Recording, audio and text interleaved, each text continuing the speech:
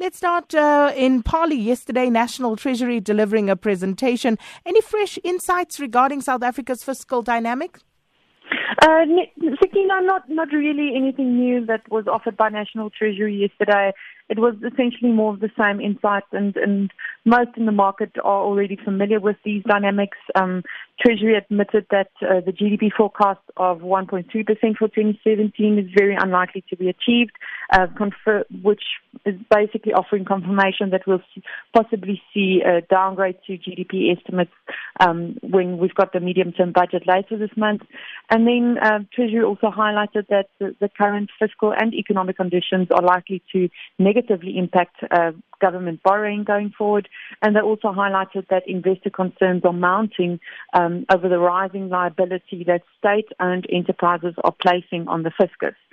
Now, this is relevant given that we've recently also seen yet another bailout being granted to South African Airways. And, going forward, investors are certainly concerned about the possibility that other state-owned entities might also need more bailouts further down the line. In terms of the growth dynamics domestically, Treasury said that the weak growth is threatening the affordability of their planned spending, and in the event that the Treasury is forced to start to cut back on spending, this might be something that could further compound pressure on economic growth. Now, maybe like a bit of a bright spot is the Treasury reiterated its commitment to fiscal consolidation plans that were outlined in the annual budget back in Feb.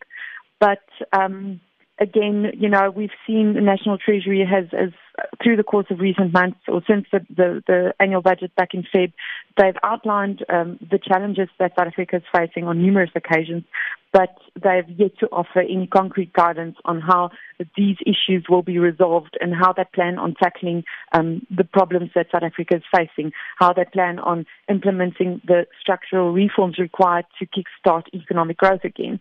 So, we have to wait and see whether or not the medium-term budget later this month offers any fresh insights regarding these matters. But for the time being, we are quite skeptical that enough will be done by National Treasury to really tackle the issues that South Africa is facing. And that, of course, is concerning from a credit ratings perspective.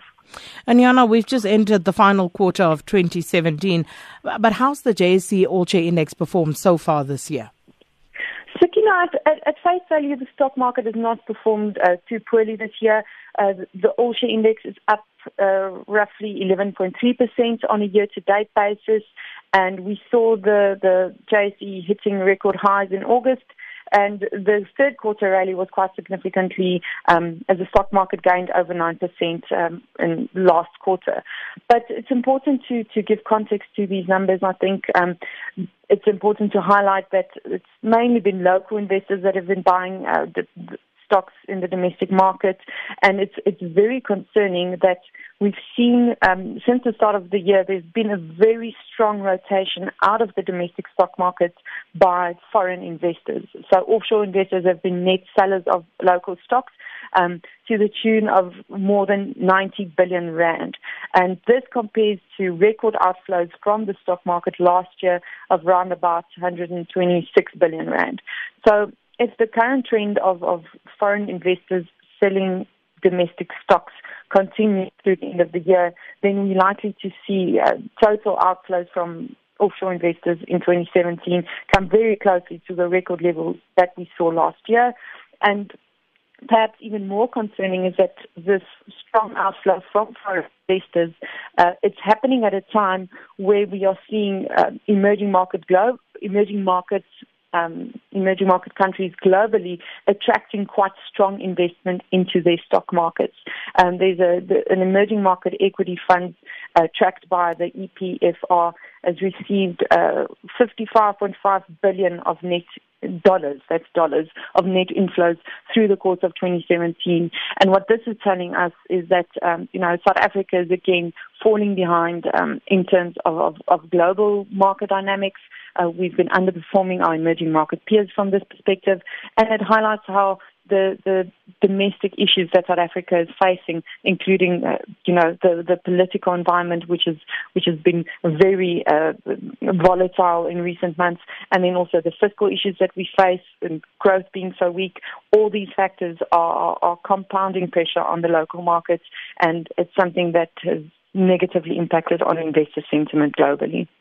And just a quick one, Yana, the main release on the local data calendar today, economy-wide, would be that Standard Bank PMI. Talk to us about that.